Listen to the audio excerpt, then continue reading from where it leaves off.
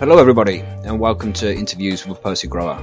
I am Mackie from percysgrowroom.com and today I have the pleasure to sit down with Peter Reynolds, who is the president of CLEAR. CLEAR is an organisation that works towards cannabis law reform in the UK, and for over 20 years now they've been working hard to get cannabis legalised for medical use, to make sure that people have access to the medicine they need. It's a massive pleasure to have him on the show. Loads of great information. I hope you enjoy the show. You know how it goes. Roll yourself something, fill up a bowl, whatever it is you do, sit back and enjoy. This is Peter. Hello Peter, welcome to Interviews with Percy Grower. How are you, man? You good? I'm good, thank you. Yes, I'm good. So you want to tell the listeners about yourself? Well, I think my name is Peter Reynolds. I'm the president of CLEAR. A lot of people will obviously know of me or know of CLEAR already. CLEAR is the oldest established cannabis law reform group in the UK. It was established in 1999 as the Legalised Cannabis Alliance. I was elected leader in 2011. And we relaunched fairly shortly after that under a new name, CLEAR Cannabis Law Reform, and with a completely new identity, much more modern, marketing orientated approach, which has been very successful. Awesome. So did you just change the branding because you wanted to reach a different kind of audience or something? Well, I think, to be fair, and I don't want, I'm not trying to be, back in those days, really, the cannabis campaign was in the doldrums. Yeah, true. It was getting nowhere. The internet was only just beginning to be widely used, really. Social media had only just about started. The campaign needed a whole new approach. I'd characterize it this way. When I first went to a Legalised Cannabis Alliance committee meeting, it consisted of people sitting around a table with their bongs out and rolling joints. That isn't the way that I wanted it to be done at all. I wanted it to be done on a business-like. Yeah, in a more professional manner. Exactly. And really that needed to be reflected in everything, the way that we presented ourselves, the way that we communicated. We moved away completely from the whole idea of protest. Because frankly, protest has never worked. Okay. We moved to the whole idea of persuasion and engagement. And, it worked because, when I became leader in 2011, there were less than a handful of MPs who you could describe as being supportive. And if you roll forward to 2020, of the 650 MPs in the House of Commons, I would think you could fairly easily count on the support of half of them for some form of cannabis law reform these days. So what do you think the problem is? What do you think the UK still hasn't legalised? Fear. And it is fear by politicians of what the media reaction will be and what the public response will be, and also what the international response will be. Technically, as you all know, Canada is in breach of the UN Single Convention on Narcotic Drugs, as is Uruguay. I didn't know. What is the problem? I wasn't aware of that. Well, the UN Single Convention 1961 on narcotic drugs specifically prohibits internationally across the world the legalization of cannabis except for medical purposes. Okay. And it has the status of a treaty, which means it's an agreement which nations are obliged to conform to. So that would be the big problem with the UK, then. That's one of the reasons we haven't legalised. Oh yes, yeah. Although as we see, Canada has and Uruguay has, and the sky hasn't fallen in. But clearly the UK sees itself as one of the sort of pillars of the establishment. But then, who takes any notice of the UN these days anyway? It's like anything. All politicians pick and choose who they want to, what they want to abide by and what they don't want to abide by. That will be one of the excuses they will use. Yeah. If Boris went in and started talking to his, permanent secretary in the Home Office with Priti Patel at his side, saying, right, we want to legalise cannabis. Can you imagine the scene? something like Yes Minister, But the first thing that the permanent secretary is going to say, oh, well, we can't do that, Mr. Johnson, because we're obliged to follow the UN Single Convention on Narcotic Drugs. So that'll be the first excuse. Right. The next excuse will obviously be, what's the Daily Mail going to say? What's Mr. Murdoch going to say? Indeed. What Mr. Rupert Murdoch and his empire are going to say about this? Exactly. What are the Barclay brothers going to say over at the Tory graph? I think public opinion's there, though. I think if you ask the general public, they're up for the legalisation of recreational use. It is, but I mean, public opinion is often ahead of politicians in areas like this, I think.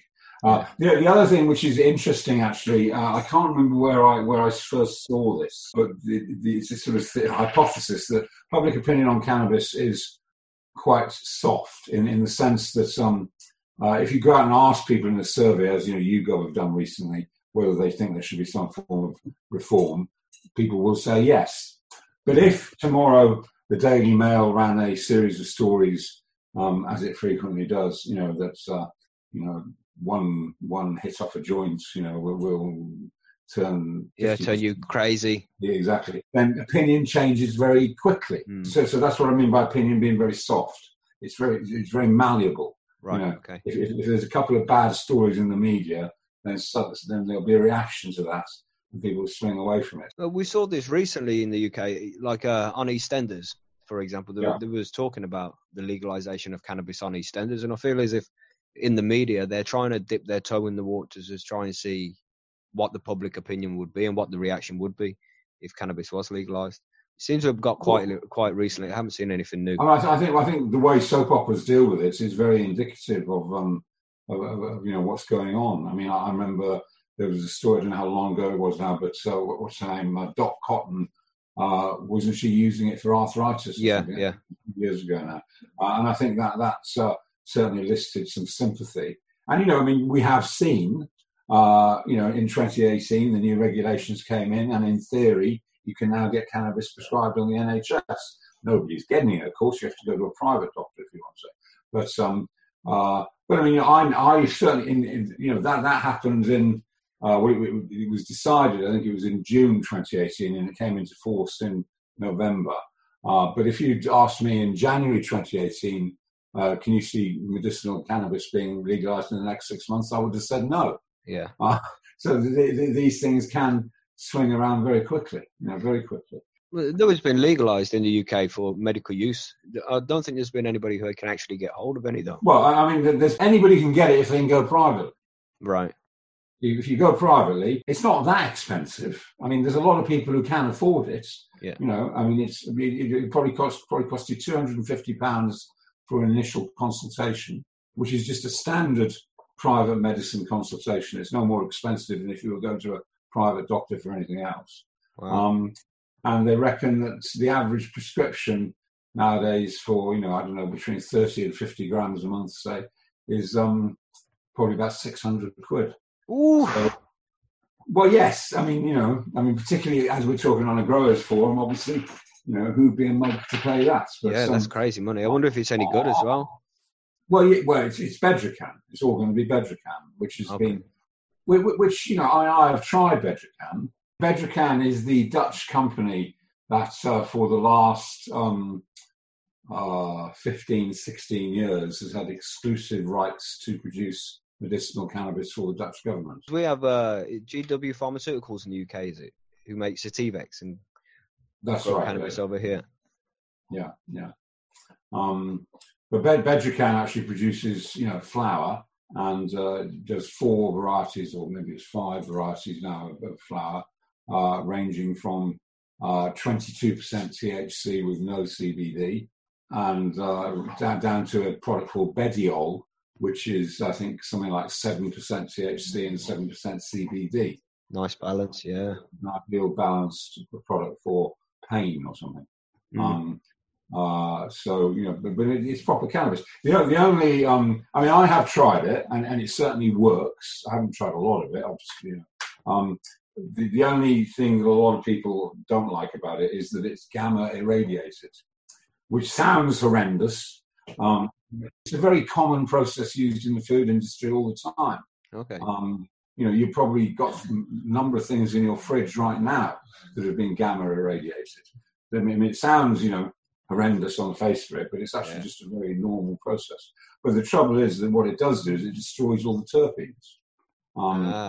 So the flavour and smell is basically destroyed. Yeah, but I mean, that's probably why your own, when you grow your own vegetables and fruits, they always taste better than what you're buying at a store.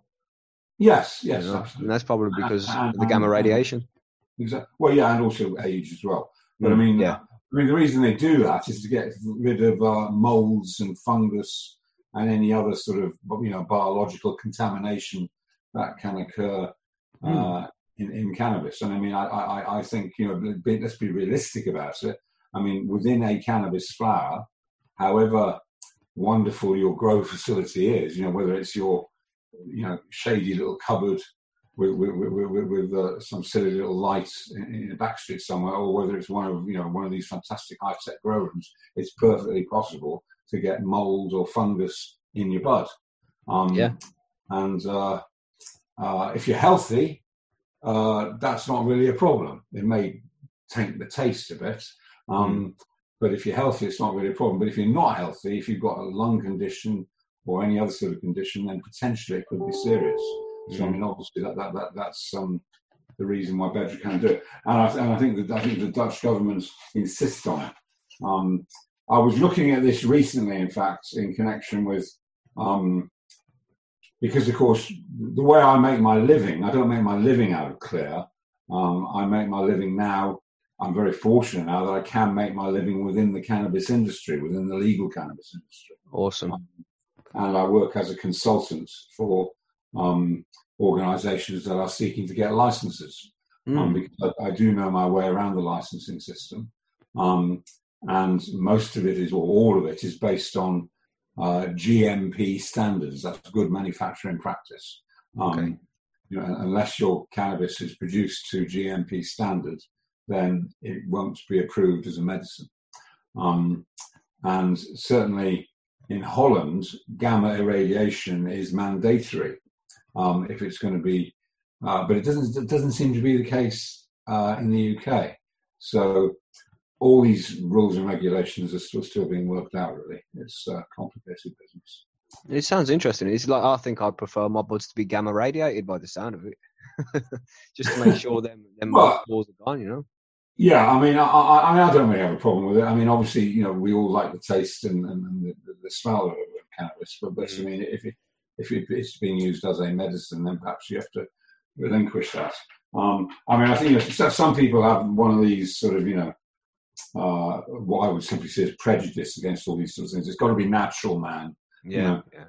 I mean, I tell you, when people start using the word natural, if I see a website with the word natural in its URL, it turns me off straight away. What really is natural, Exactly. What does natural mean? It's organic cyanide. Exactly. There's lots of very nasty things that are natural. Mm-hmm. So you do grow your own, right? I grow my own. I've grown my own I've grown my own for about 7 or 8 years now. I first grew my own back in I can tell you exactly when it was. I don't know exactly when it was. It was 1979. Wow. Which was before, well, certainly at that time I had no awareness of any grow your own industry or grow your own culture. I'm sure it was going on, but there was no market in seeds. The internet didn't exist, so there was no. There were probably books, but I mean, I didn't know anything about it. I didn't even understand the concept of cannabis flowering, because in those days, I mean, smoking weed was a pretty unusual thing. It was all hash. It was difficult to get hold of. Yeah, I mean, back in, I mean, I started smoking in the early 70s when I was 14. I think it would have been about 1971, something like that. And it was all hash. The only grass you ever saw, that's what we used to call it back in the old days, grass. Because it's more like grass. Yeah. Exactly. The only grass. The things that everybody wanted was Thai stick. Yeah. Have you seen Thai stick? Oh yeah, and I still like that, even though the different level of weed nowadays. But it's a different class. That stuff is the creamier smoke. Pick your seeds and sticks out. It's lovely. Yeah, I haven't seen it for years, decades probably. And then every now and then you would get something else. And anyway, at this particular time, we'd had a consignment, or there was a lot of Malawi. It was said to be Malawi, like all these things. You don't know where it really comes from, but it was branded as Malawi weed. And it had been very, very pleasant. And there's a lot of seeds in it. And so I decided to grow some. And actually, I must have had a book or something, because I grew it under fluorescent tubes in the loft. We lived in Godalming in Surrey at the time, in a building that's now been demolished, so there won't be any evidence left. But I remember lining the joist, the timbers up in the loft with silver foil, and fixing all these fluorescent tubes up, right next to each other, and growing lots and lots. There were lots of plants. None of them ever flowered. As I said, I had no real concept of flowering or what that meant. But we smoked it in a very determined fashion, and sort of sat around looking at each other, saying, "Can you feel anything?" "Yeah, I'm sure I can. I can feel a sore throat. Exactly, yeah. But anyway, so that was my first ever experience with growing it up. Different days. You just no information. How would you get information on that? You can't speak to people about it. You can't find a book in the library on it. No, exactly. And then basically, I had little attempts at it since then. And basically, about 7 or 8 years ago, I took the plunge and went out and invested. What is really incredibly modest sum of 300 or 400 quid. Yeah, it's not much, is it? A small tent, an 80 centimetre square tent, a 250 watt lamp, an HPS lamp, a carbon filter, an extractor fan, and that's it, isn't it? Basically, pretty much. That is it. Oh, and an auto pot. I've got a nice, yeah, 2 auto pot system. Which works very well. Generally, I only grow one plant at a time. It is a small tent, and whilst I have grown 2 in there, you just get 2 cramped plants. Yeah, you find that you'll get the same from 1 as you would from 2, really.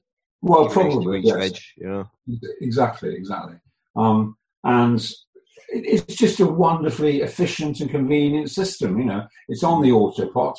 So, if I wanted to, I could fill up the tank and not go up there for days. But I'd typically go and have a look at it every 2 or 3 days.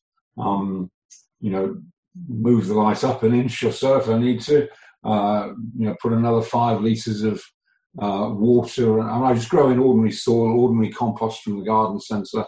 And I use Canna nutrients. I use Terra Vega or Terra Vega, how do you pronounce it? Yeah, I say it was Vega, I don't know. Yeah. Right. I know what you mean, though. Yeah, and then as soon as it starts to, because I'm using auto flowers nearly all the time, as soon as it starts to flower, I switch to Terra Floris with a little bit of PK. And that all seems to work very effectively. I did, the first serious growing I did was in a greenhouse. When I first started growing auto flowers, and I was just blown away. The first time I grew I can't remember, I think I grew half a dozen or so at once in a greenhouse. They were snow riders. All autos, yeah. That's right, yeah. And I was just completely blown away because it was so easy and it all just worked. And the greenhouse growing is lovely. I've got a small greenhouse at the moment, but to be honest, I use it for tomatoes, for really genuine tomatoes. My unauthorized tomatoes. Your ungammered tomatoes. Exactly. I grow in the tent. Although, having said that, at this time of year, I do always put a couple outside. I'm very lucky. I live in a very remote location. I've got a little bit of land, and I've got a number of secluded corners where I can easily, plant a few things. Of course, the question is whether they survive, of course, in any climates. And you can never tell. Some years we get brilliant summers for it, and you get to the end of the summer and you're like, oh, I should have planted something this year. Exactly. But then some summers it's like, I'm glad I didn't. Exactly, yeah. And I mean, you're not really losing anything, are you? I mean, I'm in the fortunate position where I get sent seeds all the time. So, because seeds are expensive. I mean, let's be honest. I mean, I couldn't believe it. I looked in the latest. In fact, Dutch Passion sent me some seeds the other day. The Cinderella Jacks. Well, they sent me these Auto Cinderella Jacks, which is supposed to be the highest THC in an auto ever. But they also sent me some things called, I think they're called Kerosene Crush or something like that. And I looked in the catalogue, and I couldn't believe it. A packet of 3, these are photoperiod seeds, a packet of 3 of them was €90. Damn. Wow. €30 a seed. So I'm glad I don't have to pay for seeds. Yeah, for sure. They are expensive toys, man. Well, they are. But for what you get out of it, it is still cheap. Yeah. But when you don't have to pay for them, then obviously in the summer, if you want to throw a few in the ground and see if they work, then, you're not going to lose anything, are you? That's it. Just a seed. Exactly. And the time and, working, watering and feeding and stuff. But I mean, I enjoy that. I enjoy gardening. Yeah. And in fact, it was really. I've always enjoyed a little bit of gardening, but I mean, I do grow tomatoes. I do genuinely grow tomatoes quite seriously because I love tomatoes. And I usually grow courgettes and potatoes and a few other things as well. This year, with lockdown, I've been doing even more gardening. So this year it'll be sweet corn. I've planted a herb garden as well. There's loads of stuff going on this year, and keeps you busy. Exactly. And it's very good for the soul. Definitely getting your hands in the dirt. Exactly, as it is growing your own cannabis. When you measure your feed, do you use an EC meter or anything like that, or do you just monitor the plant and see if it needs more or less food? No, I don't do that. I mean, funny enough, I did buy a pH meter the other day, but that was more for my vegetables rather than for my cannabis. Whilst I do now use Canna Nutrients, I mean, I'll be honest with you. I mean, I've been pretty sceptical about some, the amount of money. I mean, it's business, but I mean, the amount of money that some of these companies want to charge for growing equipment. I use just ordinary compost from the garden centre, but then you can spend a ludicrous amount of money on some of these grow media, can't you? Yeah, you see some £50 for 50 litres of living soil. Exactly. Well, sorry. No, it's not cheap. No. I mean, when I first grew those snow riders, and when I first got into growing seriously in the greenhouse, I was just using tomato fertilizer and a little Tomorrow, right? That stuff. Is that what yeah, tomorrow, right? And also a bit of Miracle Grow. That sort of stuff. Tried all those things, and they all work fine. I mean, there's a lot of nonsense talked about it as well. It's not difficult. I mean, as you know, it's not. Yeah. It's a question of diminishing returns, isn't it? I mean, you can just throw a seed in the ground and throw some water on top of it, and it will grow. Yeah. 9 times out of 10, it'll grow. Or you could spend an awful lot of time and money on nurturing it and tending it, etc., etc. And the difference, there will be a difference in quality, but the difference in quality is actually relatively small. The reason I spend time and attention on it is more for my own satisfaction, really, than for the for any enormous increase in quality. It's what I try and push across to people. It's just how simple it is and how you can do it if you wanted to. You shouldn't be intimidated by it. Just get stuck in and start doing it. It's very easy, and also, even more important than that, I would say, is it's the ethical choice. I mean, I agree completely. Yeah, it's the responsible way to consume cannabis, because although most people, if you're buying cannabis on the criminal markets, most people will deal with somebody who they regard as a friend or an acquaintance. And that's fair enough. And I mean, that's always been my experience in life. But one level up from that person you're buying from, the person who sells to them, they're probably not quite as nice a person. Yeah. And one level up from them, you're probably into gangster territory. Because that's the nature of the business, isn't it? It's an illegal market. It is dominated by gangsters.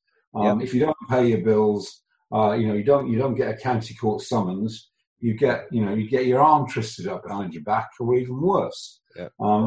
That's the nature of the business. Now, I don't want to be involved in anything like that. Exactly the same. Yeah. I don't think anybody really wants to be involved in anything like that. And so, as I say, I mean, I grow my own. I grow my one plant. It never goes outside my boundary. Nobody else on the entire planet is affected by it. Yep.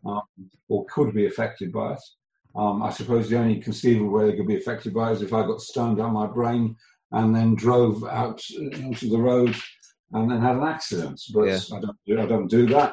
So, as I say, it's the ethical and moral choice. It's the right way to do it. And where does the money go in the black market?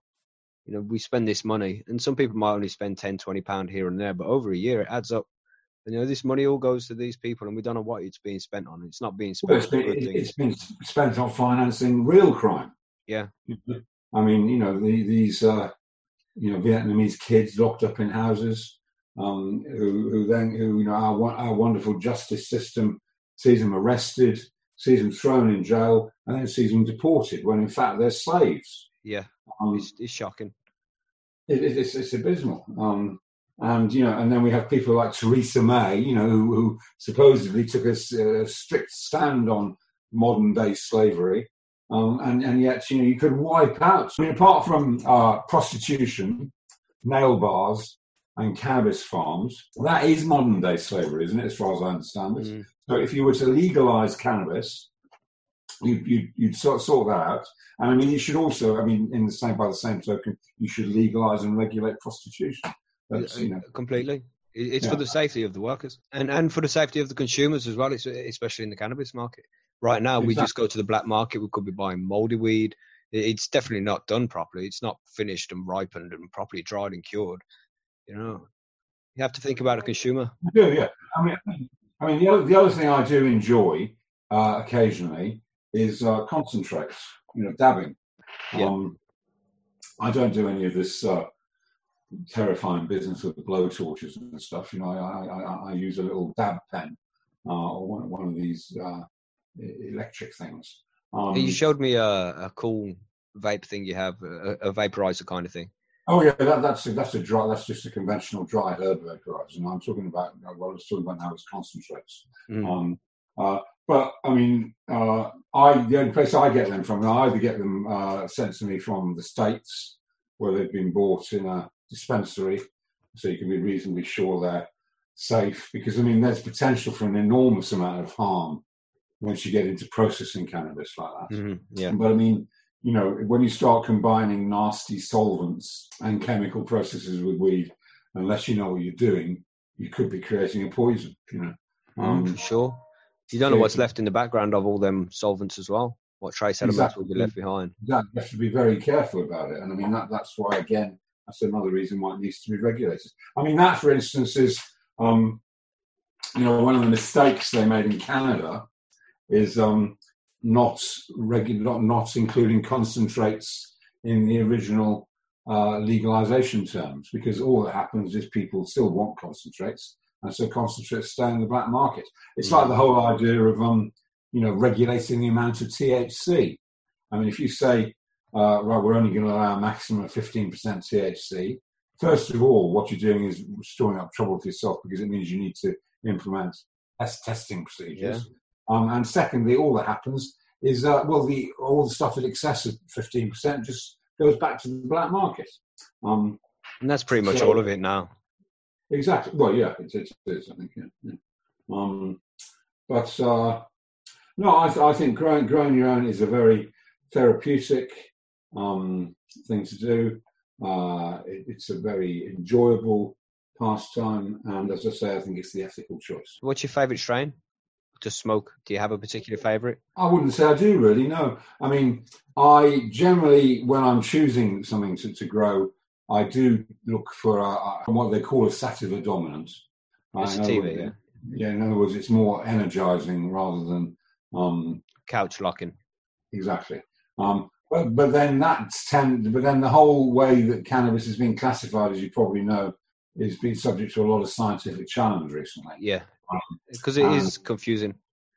It's confusing because I don't think it's been based on science. Mm-hmm. It's been based on people's personal opinions. Yeah. I mean, I think the thing that makes the difference between whether a strain is energizing or couch locking, I think, is actually the terpene content. I agree. Well, this is what I've come to understand. Mm-hmm. I don't particularly want to smoke.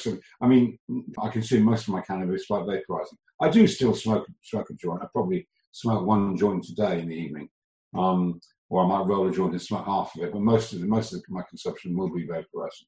But I enjoy the sensation of smoking. I don't want to be locked into the couch. I want to be able to function. So I only smoke, by the way, in the evening. I don't smoke during the day at all. Okay. I don't find it helpful to smoke during the day. I've got things I need to get done. Mm-hmm. Except, very occasionally on a Saturday morning, I might have a split. Nice. But generally, so do you find that it stops your production? Well, it depends. I mean, if you've got a particular project, something you need to write, for instance, then it can help. It can make you more productive. Yeah, it helps me a lot with my writing. Yeah, but I mean, on the other hand, if you've got what for me is a typical day where you're on, you're on the computer and the phone all day long, mm-hmm. Then all it does is distract you. All it does for me is distract me, or stops me concentrating. Right. So I don't find it fun.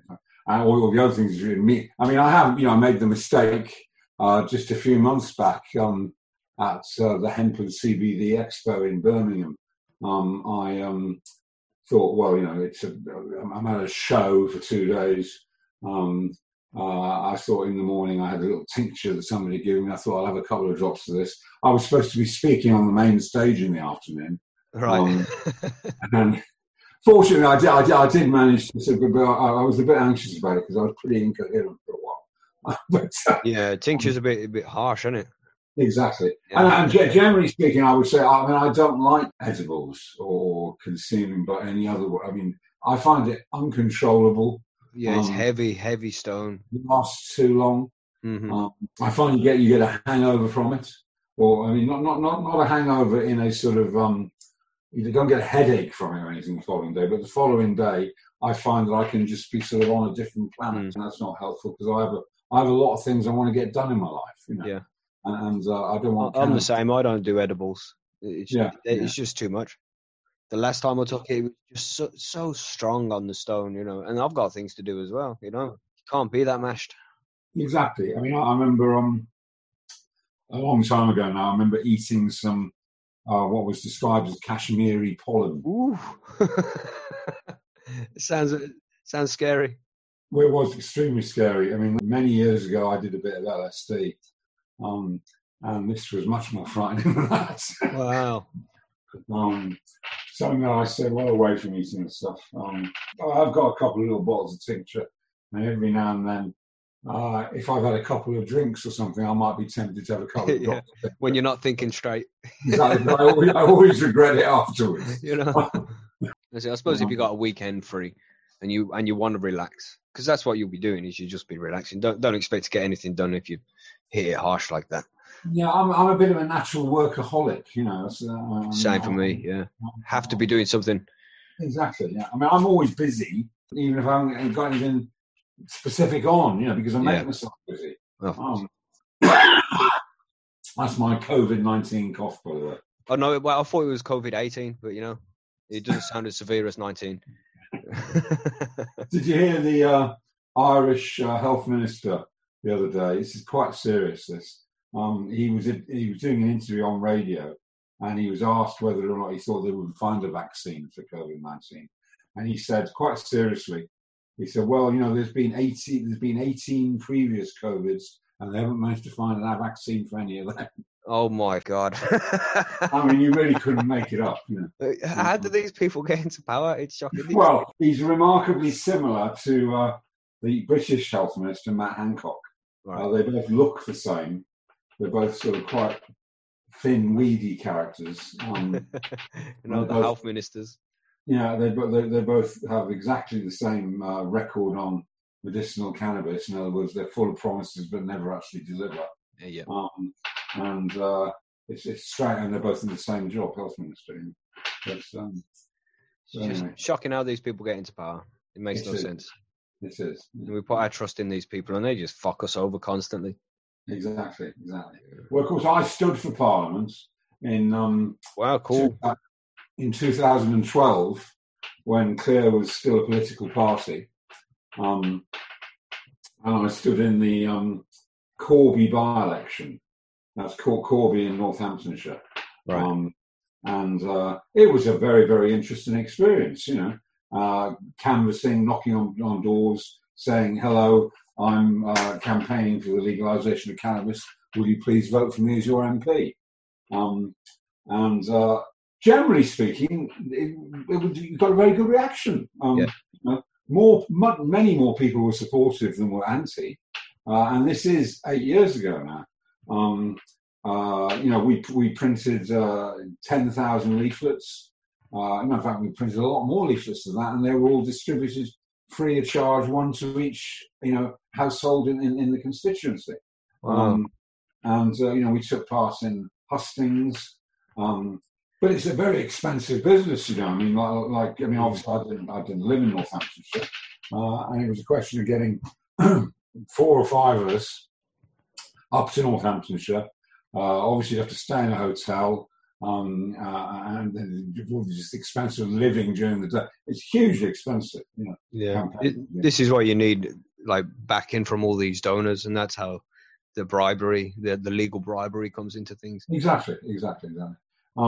But it was an interesting thing, and it was just remarkable how people, some people would be the least you would expect to be supportive, would nevertheless be supportive, And when you're standing in a shopping centre, with a suit and tie and a green rosette on, handing out leaflets saying legalise cannabis, it's an interesting experience. That's awesome, man. So you've been on the proper front line of the Yeah. Would you do it again? Would you run again? Yes, I would. I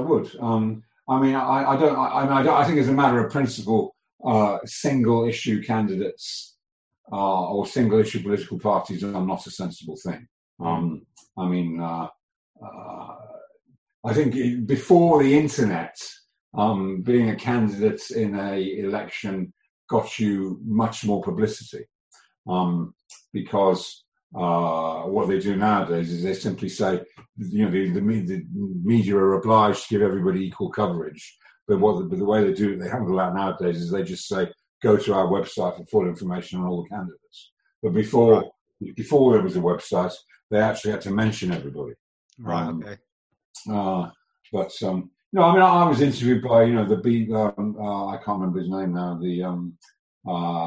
He's now in China, I think, for the BBC. And I've done over the years, I've done loads of interviews on most of the major TV and radio programs. We have made a great deal of progress, and I have no doubts that. I think there's a good chance. I know a lot of people will laugh at this and will probably think I'm crazy, but I think there's a very good chance that cannabis could be legalised under Boris Johnson. No, I think the same thing. Do you?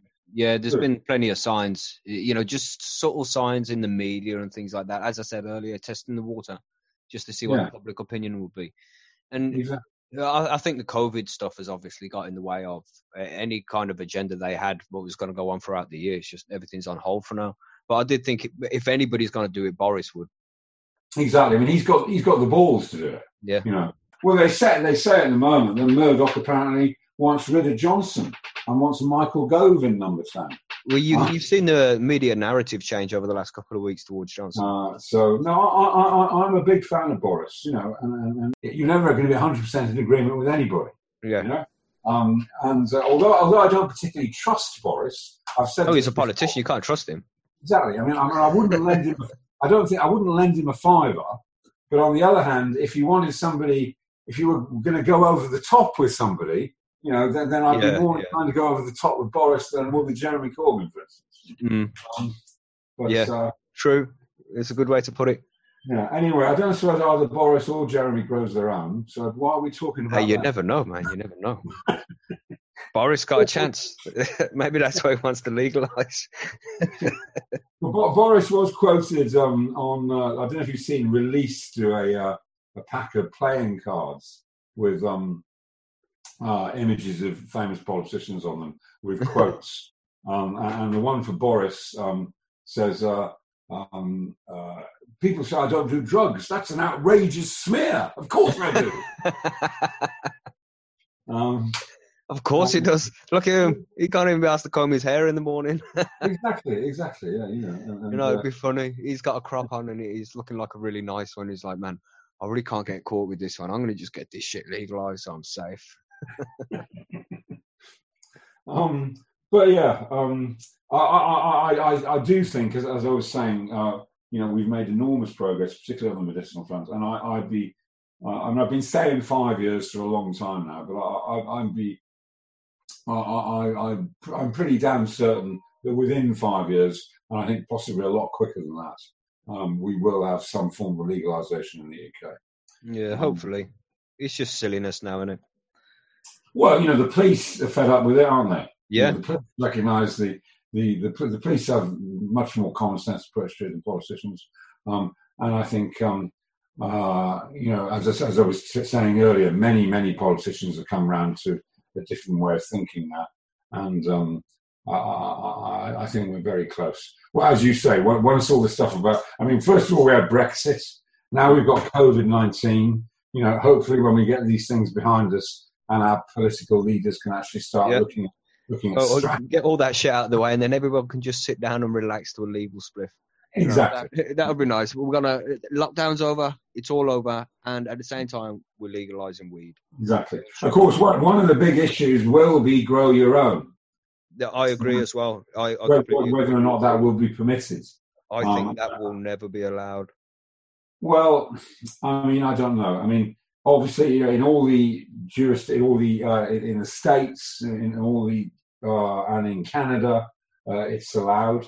But I don't know if you've seen Luxembourg. Luxembourg looks set to be the first EU country to legalise, and it's quite clear that they are not going to permit grow your own. There's obviously a conflict here between commercialisation and allowing people to grow their own. Because if you allow people to grow their own, why should they bother going to a licensed store and buying a regulated taxes? Exactly. Because that's one of the problems not problems, but it's one of the reasons why I think growing your own won't be allowed is because we have the NHS here, and that has to be paid for by taxes. And when people are smoking loads, they need to be paying taxes to make sure when they get problems, the NHS is there to fix them. And if they're growing their own, they're not necessarily paying tax on it to. Absolutely. I think that for me personally, I don't think I'd ever stop growing my own because I enjoy it. Yeah, I love it as well. But having said that, also if we had, have you been to Colorado or to the Americas? No, I've been to Amsterdam. If you go to a dispensary in Colorado, you would have seen videos of them and stuff. The selection, not just of bud, but of every form you can imagine, is incredible. And certainly, if they had that sort of facility here, I would go to stores like that and I would buy things. But I would grow my own as well. Yeah, you could get the extracts and all that instead. Moroccan hash, different strains you haven't got. Exactly. Still be nice. Yeah. And there's been lots of serious bits of research done on the massive amount of employment it will create. Oh yeah, the massive boost to the economy. Exactly, huge. They say that we spend $6 billion a year on cannabis in the UK. Wow. There are various different estimates, but if you actually sit down just back of a fag packet calculations, think how many people there are, who consume cannabis regularly and how much they're spending on it. It is a huge amount of money. And as we say, it's all in the black market, and all the profits that are made on it are being used to fund real crime, violence, terrorism, hard drugs, all sorts of things. Exactly. So it's got to happen soon. It has. It should have happened a long time ago, but we'll see So what's the future for Clear? What's next for you guys? Well, I think really what we've been focused on is the medicinal access was always our main focus, because that is, that's what really inspired me to get involved in the campaign.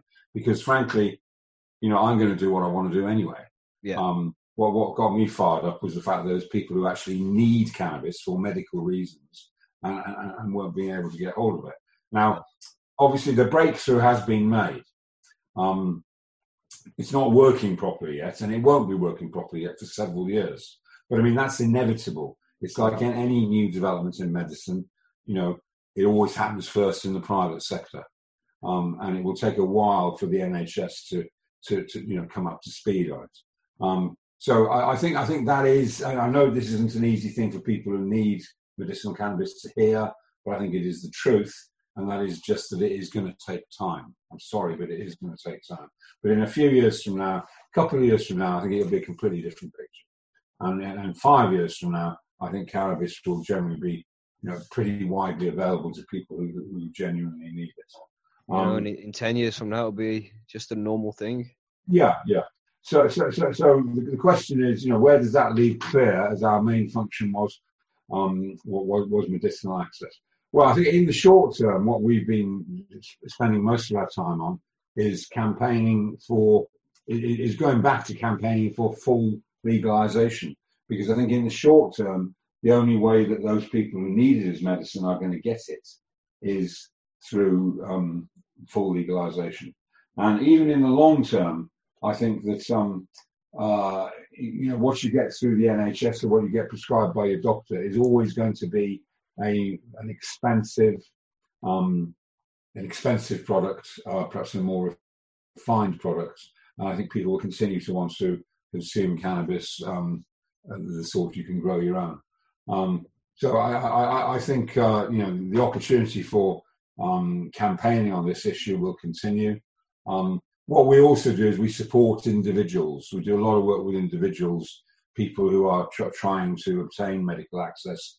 We represent them to their doctors. We help them communicate with their MP. We can provide all the evidence, the scientific studies and things that back up the reasons why they want to use cannabis, for instance, for Crohn's disease.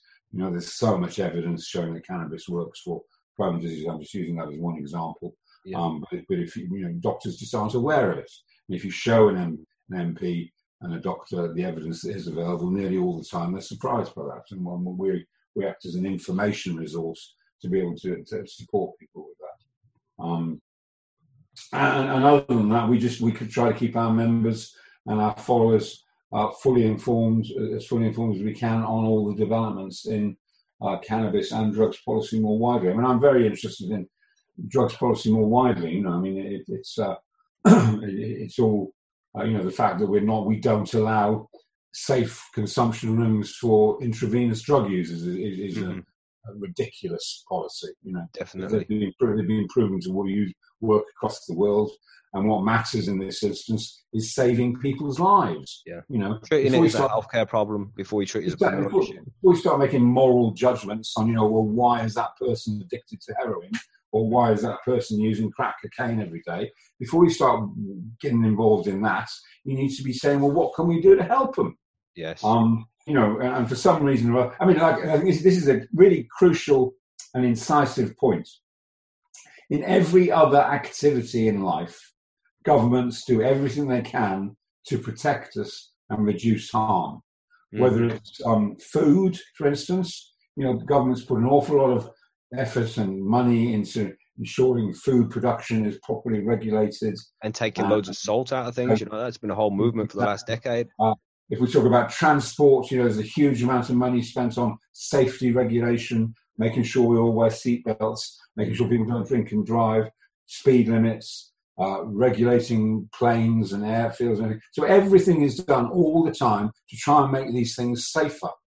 And yet when it comes to drugs, all drugs, what governments do is they make it more dangerous. Yeah, just completely ignorant to the problems, the actual problems. So it's unique in this sense, that instead of trying to protect people and make activities safer, the way governments choose to deal with drugs is to make using them more dangerous. It's ridiculous. Put the consumer at more risk. So this has been a good show.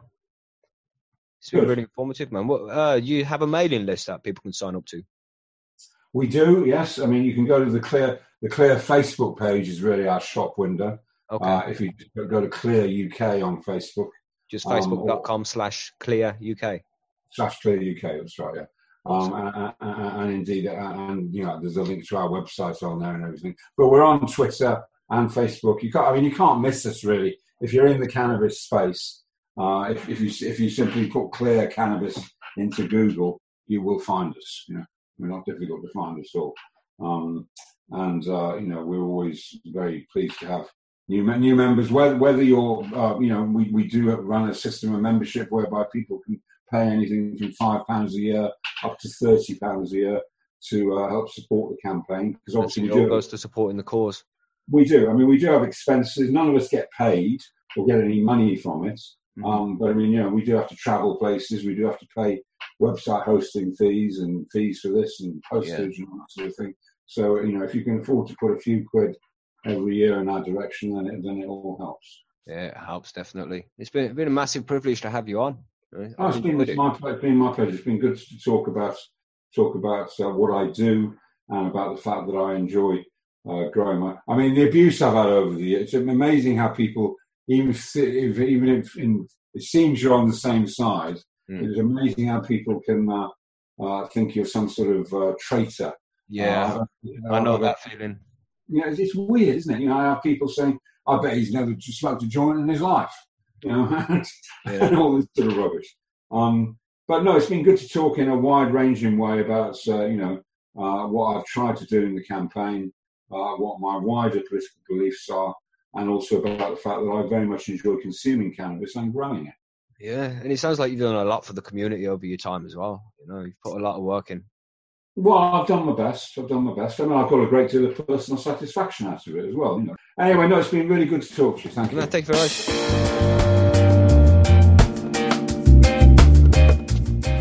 There we go. Thanks for listening, everybody. If you want to know more about Clear Cannabis Law Reform, then head over to clear-uk.org